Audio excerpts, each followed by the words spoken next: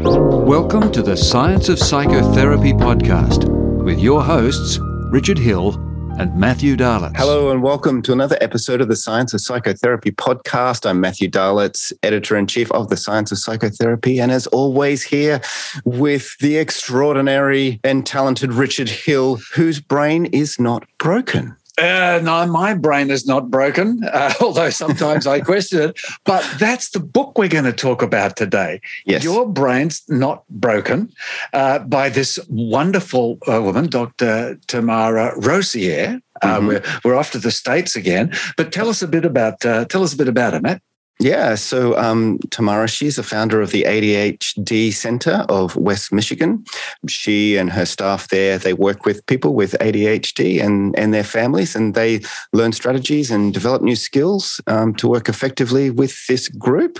She's a coach, and she's got an extensive background in education, and she's a very clever and entertaining person to talk to. Yeah. And I'm really looking forward to chatting with her because, we've got some of this in the family. And sometimes I wonder myself, sometimes I'm a bit all over the place. And all right, you don't need to wonder anymore. You're all over the place. Yeah. You're all over the place. My brain shuts down plenty of the time.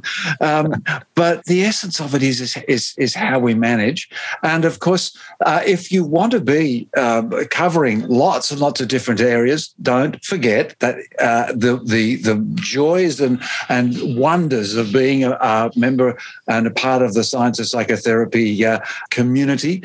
Now, you can be on our newsletter and just receive information, and there's lots of, talking about the podcast and everything. You can become a member. It's just $100 a year, under $99, so much cheaper. We've got hundreds of hours of teaching where you get certificates so you can present it to your associations. I mean, it's a wonderful experience. I know because that's why I'm in it, because I was invited in this experience, and it's just the most fantastic thing. So join us if you can in all levels, from the free participant to the paid member. Yeah, fantastic. Looking forward to having you as part of the tribe. Well, Richard, let's go across to Michigan and talk to Tamara. Tamara, welcome to the Science of Psychotherapy podcast. It's so great to see you. Thank you for letting me be here today. And Richard here. I'm very excited to see this because I've been working with sort of this type of issue that we've talked about, this ADHD, various sort of mental states, as a parent over many years. And as I learn more and more, it's really exciting. And so I'm just wondering with you, what was sort of leading up to bring this book together? I know you worked with a lot of kids. You did a lot of things. You're a teacher at one stage. Could you tell us a bit about your background there and what brought this book out of you? Because it's a big effort to write a book.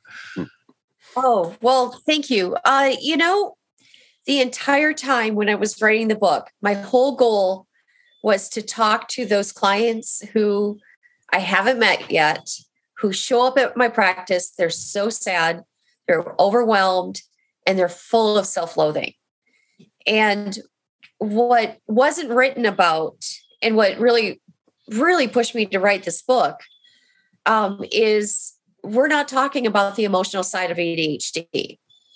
We're not talking about how really screwed up ADHD people feel like they are, not they are, right? And so I kept writing each chapter, just what would I want to tell someone who was hurting with ADHD?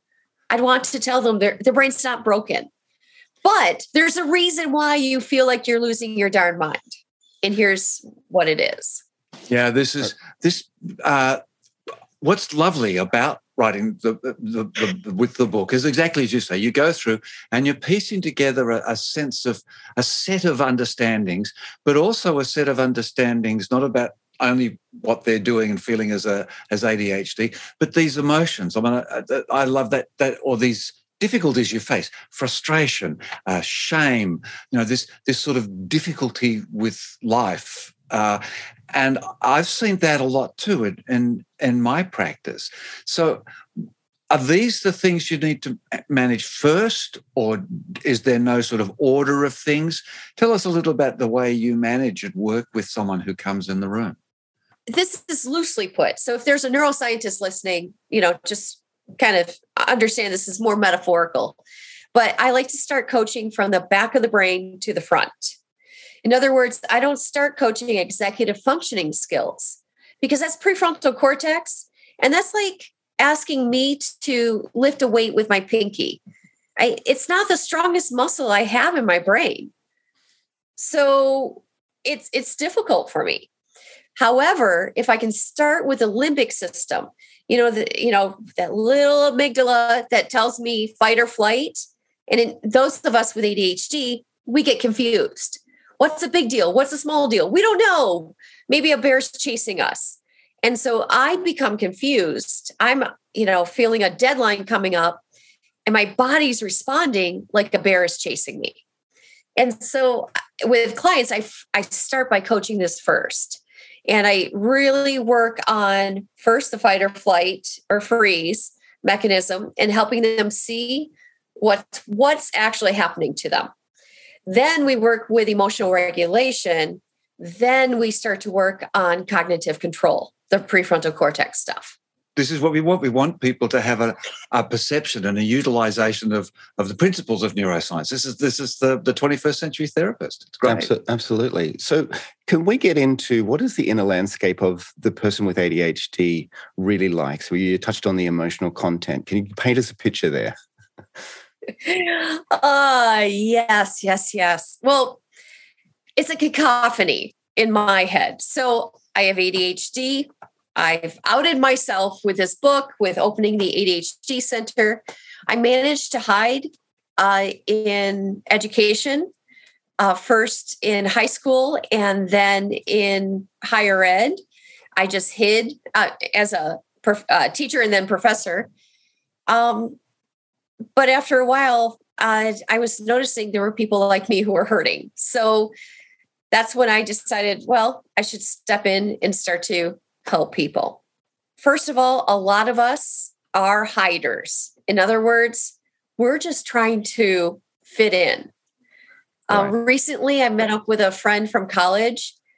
We hadn't connected over 30 years ago. And she and I met for coffee. It was wonderful. And she looked at me, she said, Tamara, I never knew you had ADHD. And I said, well, that's simple, Gina. I followed your cues. I remember looking over and going, well, she's using a yellow highlighter. I guess I'll do that too. And right. I kept following the cues of what, air quotes, normal people would do. And so a lot of those of us with ADHD, we're not dumb, but the simple things are very difficult for us.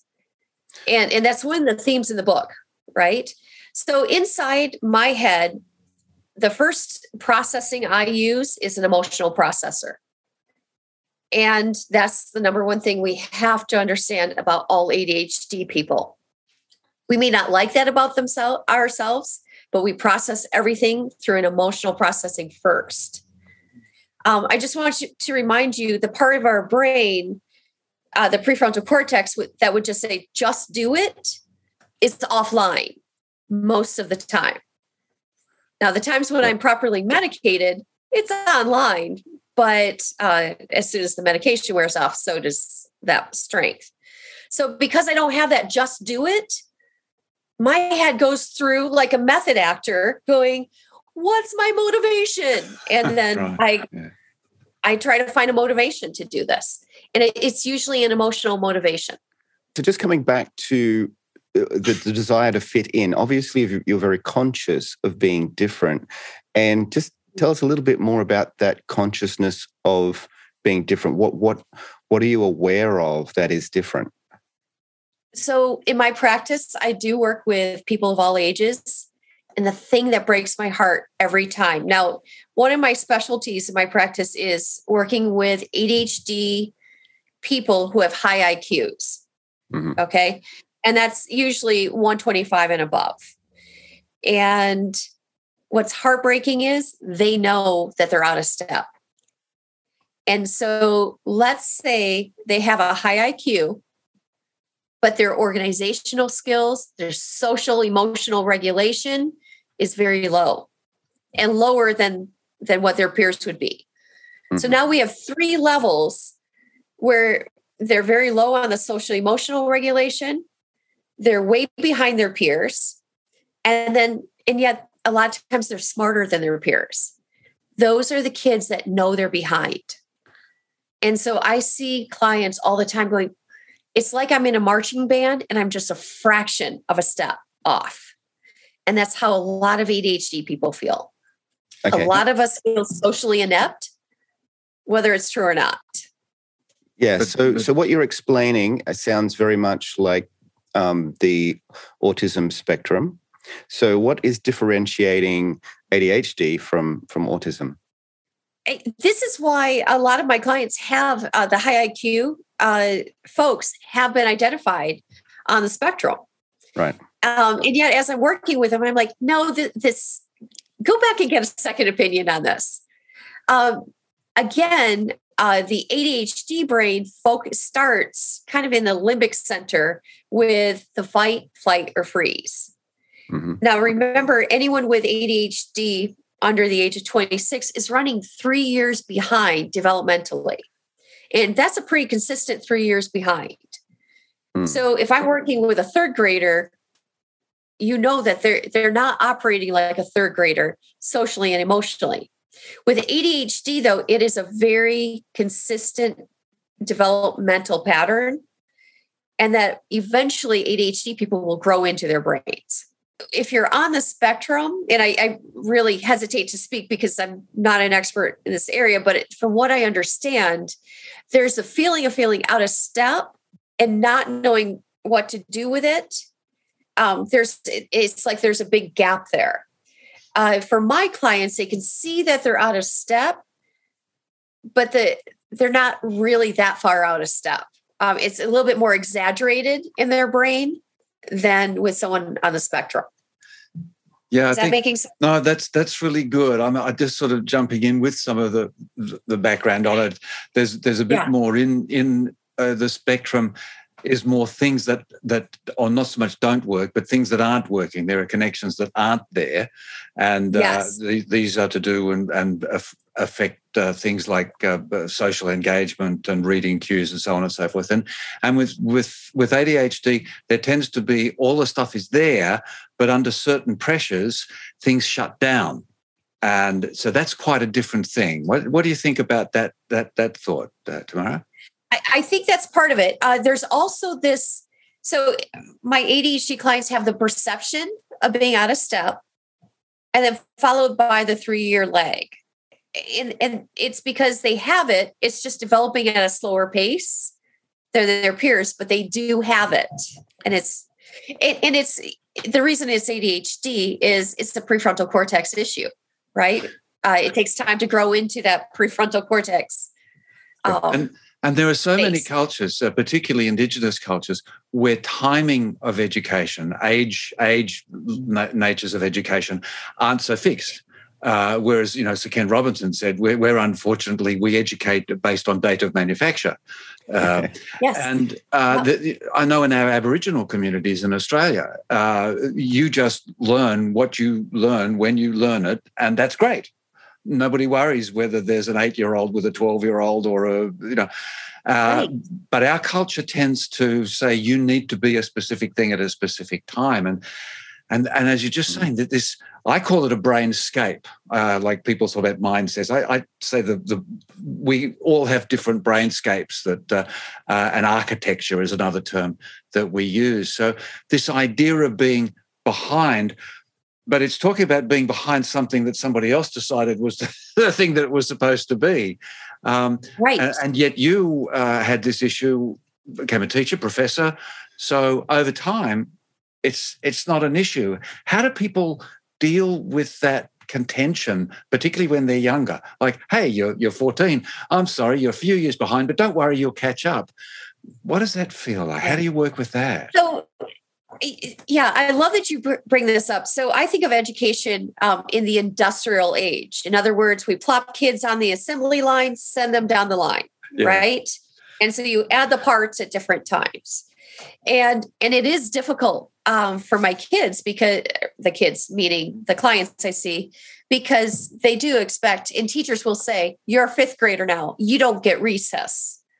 Well, my little guy is showing up and he still has the developmental skills socially and emotionally, and not always socially, right? There are some ADHD people with who are very socially adept, right?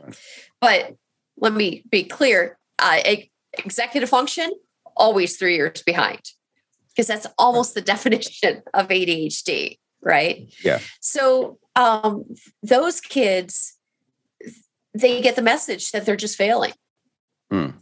And so here's what's interesting about ADHD people can look like the dumbest people on earth. We can't get out of the house on time. We forget dumb things. Grown-upping is so irritating to us.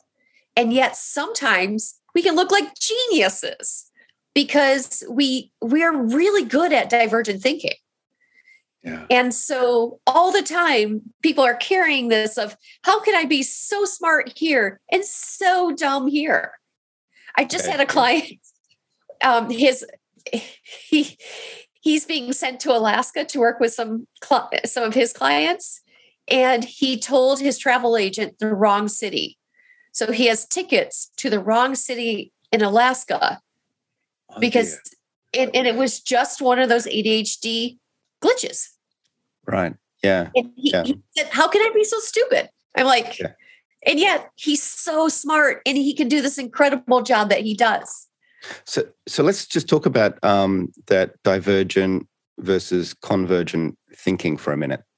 Convergent thinking is what Sherlock Holmes does, right? It's deductive. It's sequential. It's hold up, let's stop and put the pieces together. That is prefrontal cortex activity. Right. Yeah. Which is insanely boring if you have ADHD. Okay. Every ADHD person I know really tries to avoid convergent thinking to a fault. However, the ADHD brain naturally goes towards this thing we call divergent thinking. And divergent thinking takes one idea and blows it up in 50 million pieces, and then sees all the connections between all the pieces. This is why we drive our teachers nuts, because we're like, wait, why are we learning this? Wait, is this connected to this? Well, why would this? And so I have I used to teach educational psychology in a different life when I was a professor. And in one of my classes, I would hand everyone, in this case, pink marshmallows, because I thought they were pretty. All these little miniature pink marshmallows. I would hand them to each student. And I'd say, these represent facts. Mm-hmm. And some of your students want to line up the facts. So here are toothpicks and line up the facts. And so they would connect the little toothpicks together. And that was kind of scaffolding and putting schema together.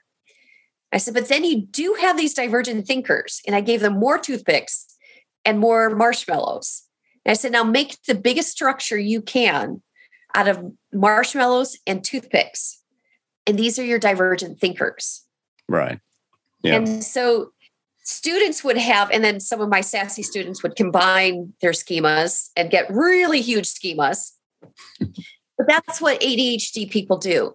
We love creating these big structures in our head, and we focus on the toothpicks. We don't focus on the marshmallows. They're not as interesting as the toothpicks are. Right. That's so interesting. Yeah. I mean, there's also some interesting things that come through in the nature of the way people deal with the frustrations that occur, but in ADHD people. But one of the most fascinating comments was a radio talkback program years ago. I was listening, and this father rang up and he said, "Oh, my son, I took him to the doctor. He was behaving really weird, and he'd get out of control. And my doctor told him he had attention deficit something. So I paid more attention to him, and he's much better." and so that I just took from that what we do is we get these kids, they behave divergently, unusually, difficultly, unexpectedly. And so we put them at arm's length. And so there's also this sort of, well, I don't know whether it'd come into attachment theories or things like that, but there's sort of this disconnect from other people. Yeah. So many of my clients just want to be seen and they want to be heard. Yeah. And a lot of times, and that's the beauty of coaching, frankly, is I go where the client is and start there and ask, how do I move forward? And one of the differences between coaching and therapy would be therapy asks, how did you get here? And coaching says, I don't care how you got here. How are you going to move forward? And both are necessary at different times, right? But so many people show up in my office and go, I'm just overwhelmed and no one gets me. And I feel like everyone is irritated with my endless questions of why would we do this? That's a toothpick question, right? Why would we do it like this? And so they're very frustrated and ostracized because they're not simple yes people. Yes, I'll do that. Right. And so you do see this interesting kind of separateness forming. And maybe that's part of the separateness that ADHD folks feel that we were talking about at the beginning of this. I just want to come back to the attention in ADHD. It sounds to me from what you've been saying that the attention part should really be labeled divergent thinking. Like it's not an attention deficit, it's a divergent amplification. Would that be right? Or, yeah. It's too much attention disease is what I would call it. In other words, we're paying too much attention. Normally, our prefrontal cortex will kind of weed out and screen for things to ignore and not see. Mm-hmm. Mm-hmm. And even into adulthood, ADHD people are looking at the whole constellation, looking at everything. Not enough filtering. Not filtering at all. Yeah. And because I imagine then, and I'm just taking this from my own experience with my family, that having something that gives you a really good reason to focus, and our boy is fantastic he's a restoration plasterer. So he restores. So there'll be a broken ceiling mold, or there'll be some historic sort of thing. And he will sit there and he will just attend to that, and he will work it and do it until the lights have gone off. But he's still there. But what used to happen when he was a kid is at the big department store, when his mother was taking him down into the food hall for something to eat, by the time the escalator got down to the bottom, he was on the ground asleep. All that overwhelm turned off his prefrontal cortex. But if he gets the focus, he really loves it. Well, and Tom Brown writes about ADHD folks as having a interest-centered nervous system. In other words, whatever will interest me emotionally gets my attention the most. Right. And so your son has found something that is his passion.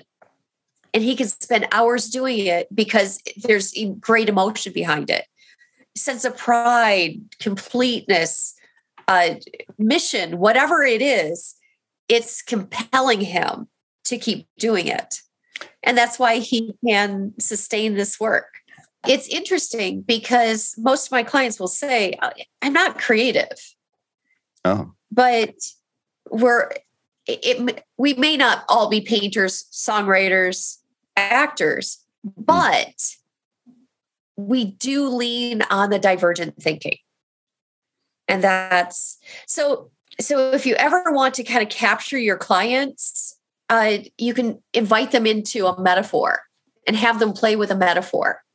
Mm-hmm. It's a trick that we can use when ADHD people speak metaphor, and we speak it fluently, right? Because metaphor is language and it's pictures, and it's not really semantic. It's not prefrontal cortex activity as greatly, right? And so whenever you can entice your clients, entice them emotionally through that emotional lane of memory. That's so interesting, because in my early days I was an actor in my early days, and then I did a linguistics degree because I talked a lot and I thought that might be interesting. And then I did the neuroscience and things, and I can't remember who said it, but they said the metaphor is a way in which the frontal areas of the brain, the front part and the rear part, the sensorial part, can talk to each other or at least communicate with each other. So there's this, wow, ADHD, using metaphors, finding a way to create a communication pathway even when the prefrontal cortex is sort of shutting down because it's overwhelmed. This is pretty clever stuff. Clever, intuitive sort of stuff. What are they? What's going on? So in my book, I actually ask my clients or ask the readers to imagine their metaphor of their ADHD. And the reason I use that, I have them come up with it. It usually takes 2 or 3 sessions. They're like, oh, I don't know. And that's fine. Just keep thinking about it. Think on it. And then they'll come back and say, I got it. I got my metaphor. And once they get a metaphor, and we know this from behavioral research, once they get a metaphor, now we know how to solve their problem, their ADHD problem. That's so clever. Right? Wow. So I'll give you a quick example if we have time, if that's okay. Yeah. Please do. This is great. I'm loving this. My metaphor, I'll just pick on myself. My metaphor was I had to run a 3-legged race every day with a person identical to me, but missing a prefrontal cortex. And I'll be darned if she didn't sit down halfway through the race and just start to pick dandelions. That's Kate at the bottom of the stairs. Yeah. Right. And so I'm going to confess something here. It's a bit dark. I don't want to scare any of your listeners, but the way I got through my dissertation, unmedicated, was I metaphorically knocked her unconscious and dragged her body across the line. Okay, I know. I can hear someone gasp, going, "Oh, that's self-loathing." Yes, it is. Yes, we put her quietly to sleep, and then gave her an ambulatory assistance. I knocked that wench out. She was wasting my time, and you hear my personality kind of overriding my ADHD. But isn't that interesting? That is not a healthy thing to do, right? And so when I solve my ADHD problem, I have to start with, we got to learn how to run a 3-legged race with someone and not be mad at her all the time. So let's start to show her some forgiveness. Can we have grace? And maybe she points out dandelions that are actually interesting sometime. So that's how we're going to resolve that ADHD metaphor. I have a feeling maybe I am a bit ADHD. I'm not sure, but I certainly am divergent in my thinking. Mm-hmm. People are always saying, "Richard, what the hell are you talking about?" But these sorts of metaphors, these sorts of carry-ons. Actually, I'm just remembering back to when I was in school. I used to do the jumping events, the high jump, the long jump, and all that sort of things. And someone said, "Oh, he's a jumper," and I said, "No, I'm a woolly jumper." And so I used to feel warm. Jumping made me feel warm, and I think a lot of people might think that they might find, if they think about it, that they use metaphors for themselves in their lives, and then they improve them and develop them.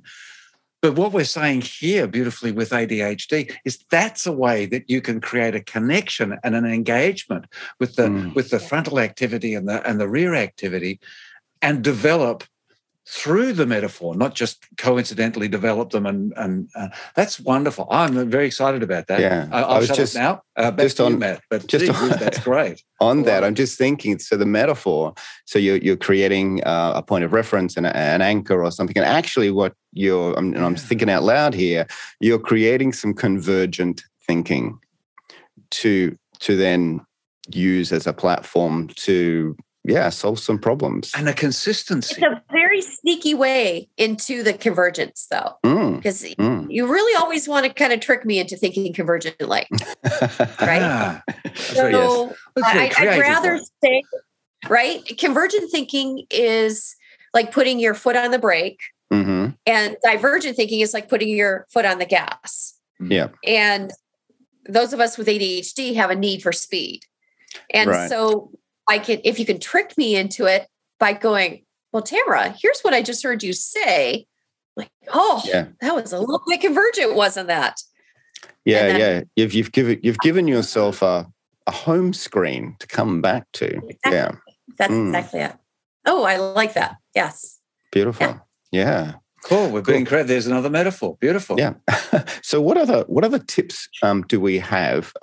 We were talking to therapists working with kids or adults with ADHD. What other things would you like to, say to therapists to do in the therapy room? Yeah. One of the things that works quite well.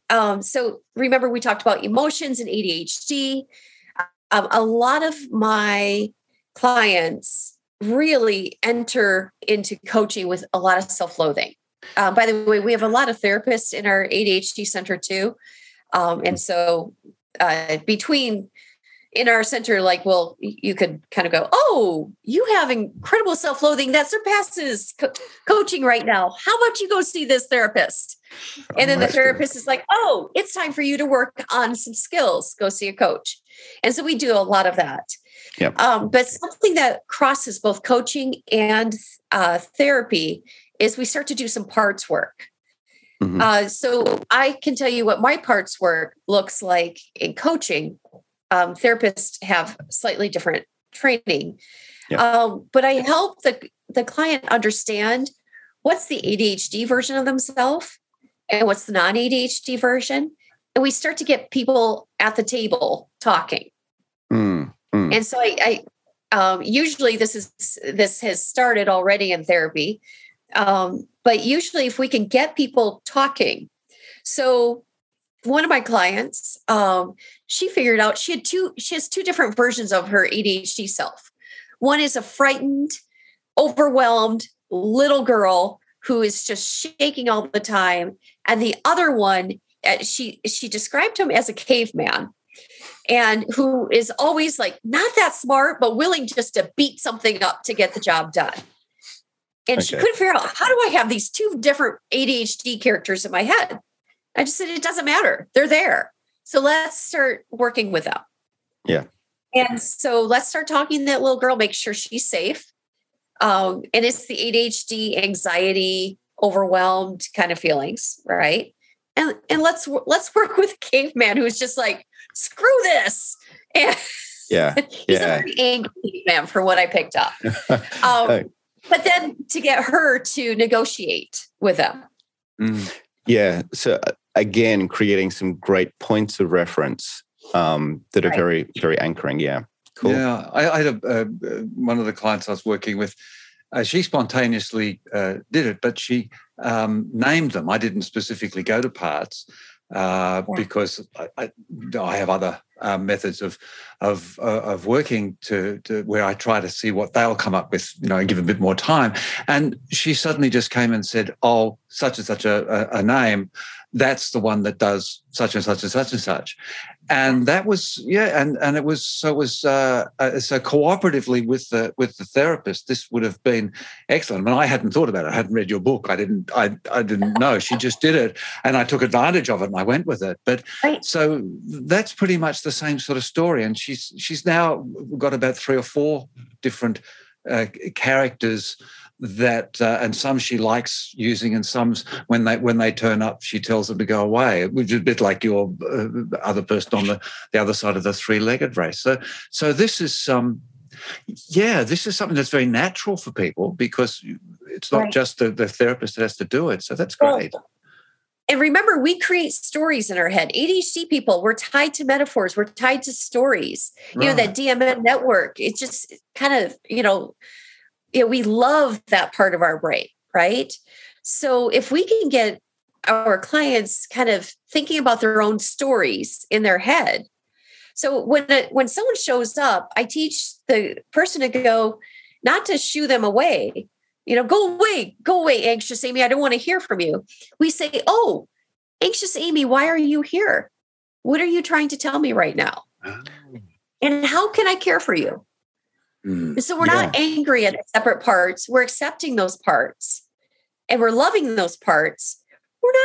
We're just not letting them drive the bus. If I could just mix all kind of metaphors here, we're not putting them in charge of things. Yeah, or there might be something truly adaptive or important in the moment for that part, which we might not be aware of. Yeah, this has given me some wonderful clues for. I'm going to talk more about some of these elements in this way. This is great. Thank you so much. Can I just tell you, for those of your listeners who work with children, this works well with children.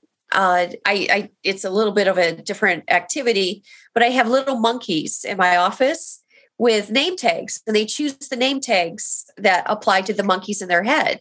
So there is anxious Amy, overwhelmed Oscar, all these guys. And then we act out like how they talk in their head. And I had a little guy in my office, about 7 years old, and he had so much anxiety. And he was one of those high IQ little men, so smart, but was really anxious about everything. And I said to him, so he had anxious Andrew. And I said, so anxious Andrew's there. What should we do with anxious Andrew? And a lot of boys will throw anxious Andrew up in the air and pretend to shoot him with a machine gun, US guns, all that. No, not this little guy. This little guy picks up, he goes, oh, Andrew, I'm so sorry you're feeling so anxious. Let me give you a hug. And he started to take care of anxious Andy. Oh, wow. Yeah. That's and beautiful. Of course, mom started crying. And since I'm a sympathetic crier, I got teary-eyed. But he was starting to learn compassion. And that's really what we're trying to do with our older clients too. Yeah. Yeah. Beautiful. Now, looking at yourself as your own case study, what can you tell us about the developmental trajectory of ADHD, having, lived, I don't know, what have you're probably about 30, 25. Definitely 29. Yeah, okay, We're going to go with that one. All right. Yeah. Actually, I've lived more than half a century.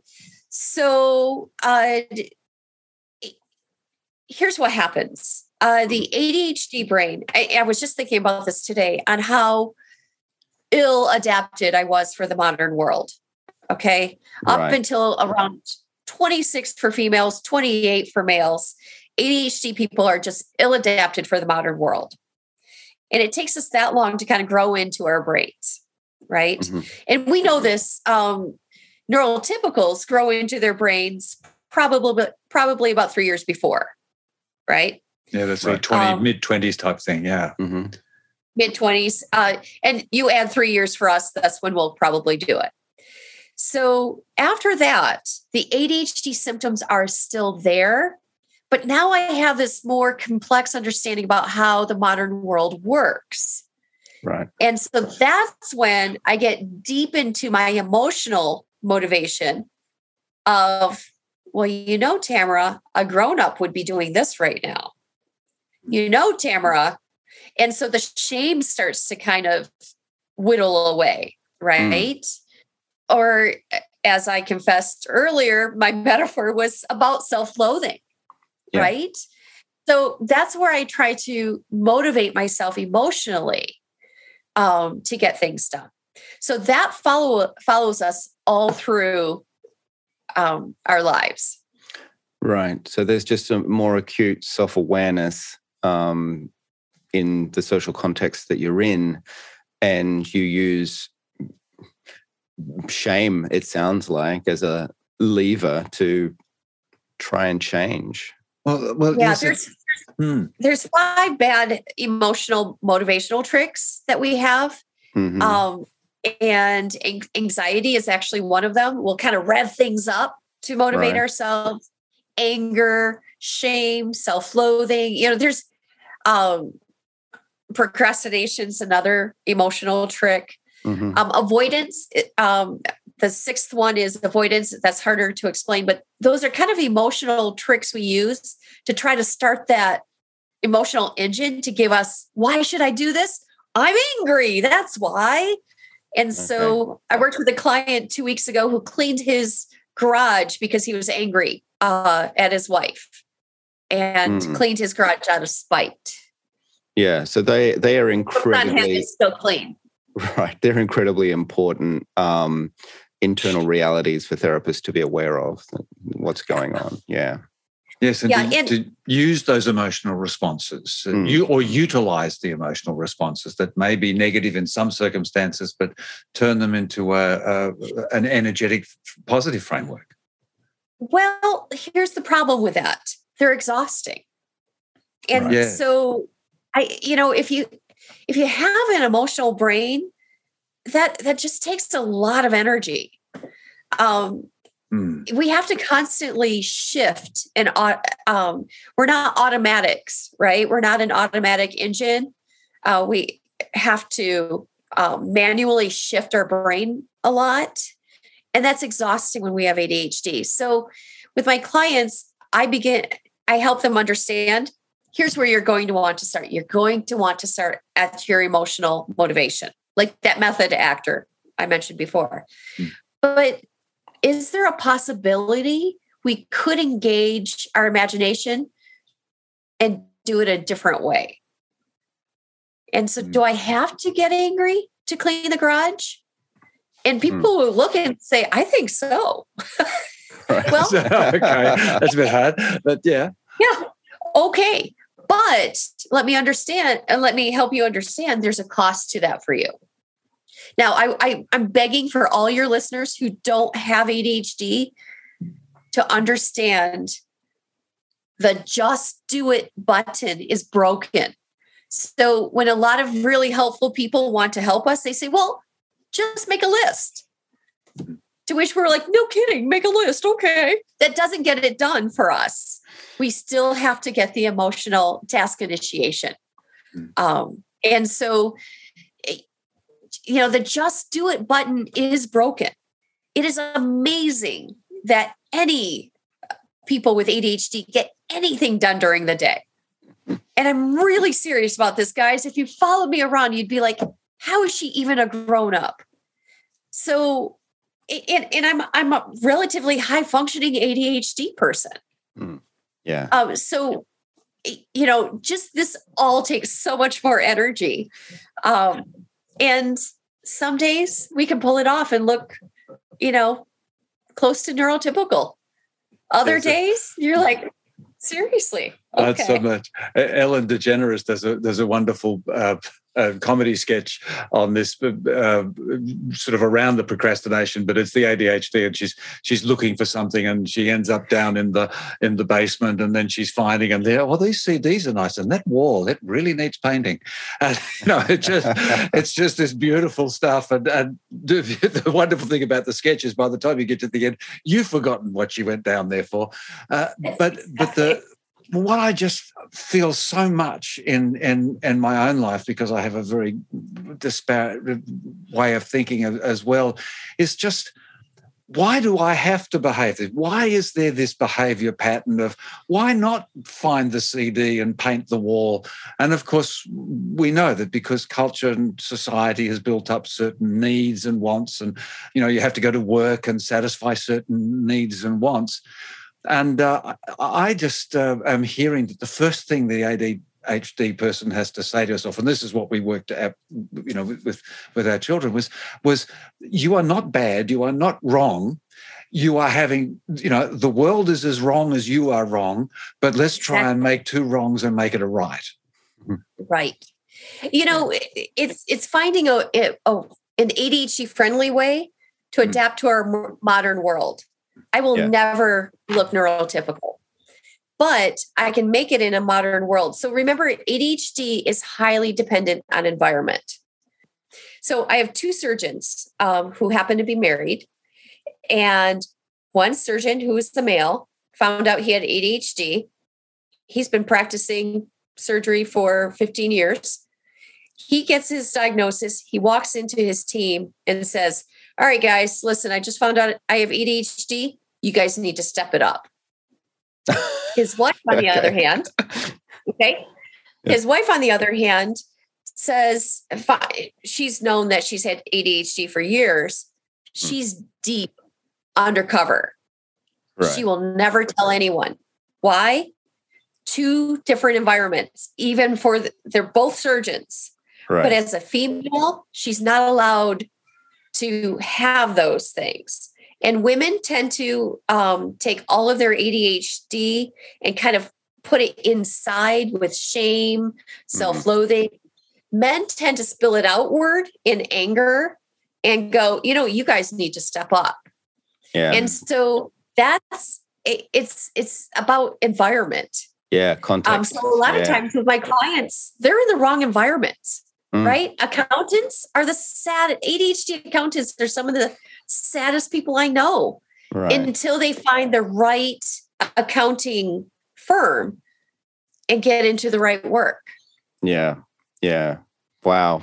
Context and social context, so important. Yeah, we've covered a lot of really great elements here, haven't we, Matt? Absolutely. So just a reminder to everybody, we're talking about Your Brain's Not Broken, Strategies for Navigating Your Emotions and Life with ADHD with Tamara here. And Tamara, as we wrap up, is there anything you'd like to sort of leave our listeners with?